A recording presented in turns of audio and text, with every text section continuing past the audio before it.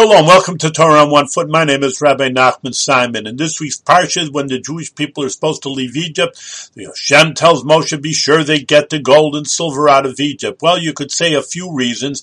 One, it's just compensation for working for 210 years. They do deserve to get paid. But I'm giving you the deeper reason. And the deeper reason is just that Egypt was the leading country at that time.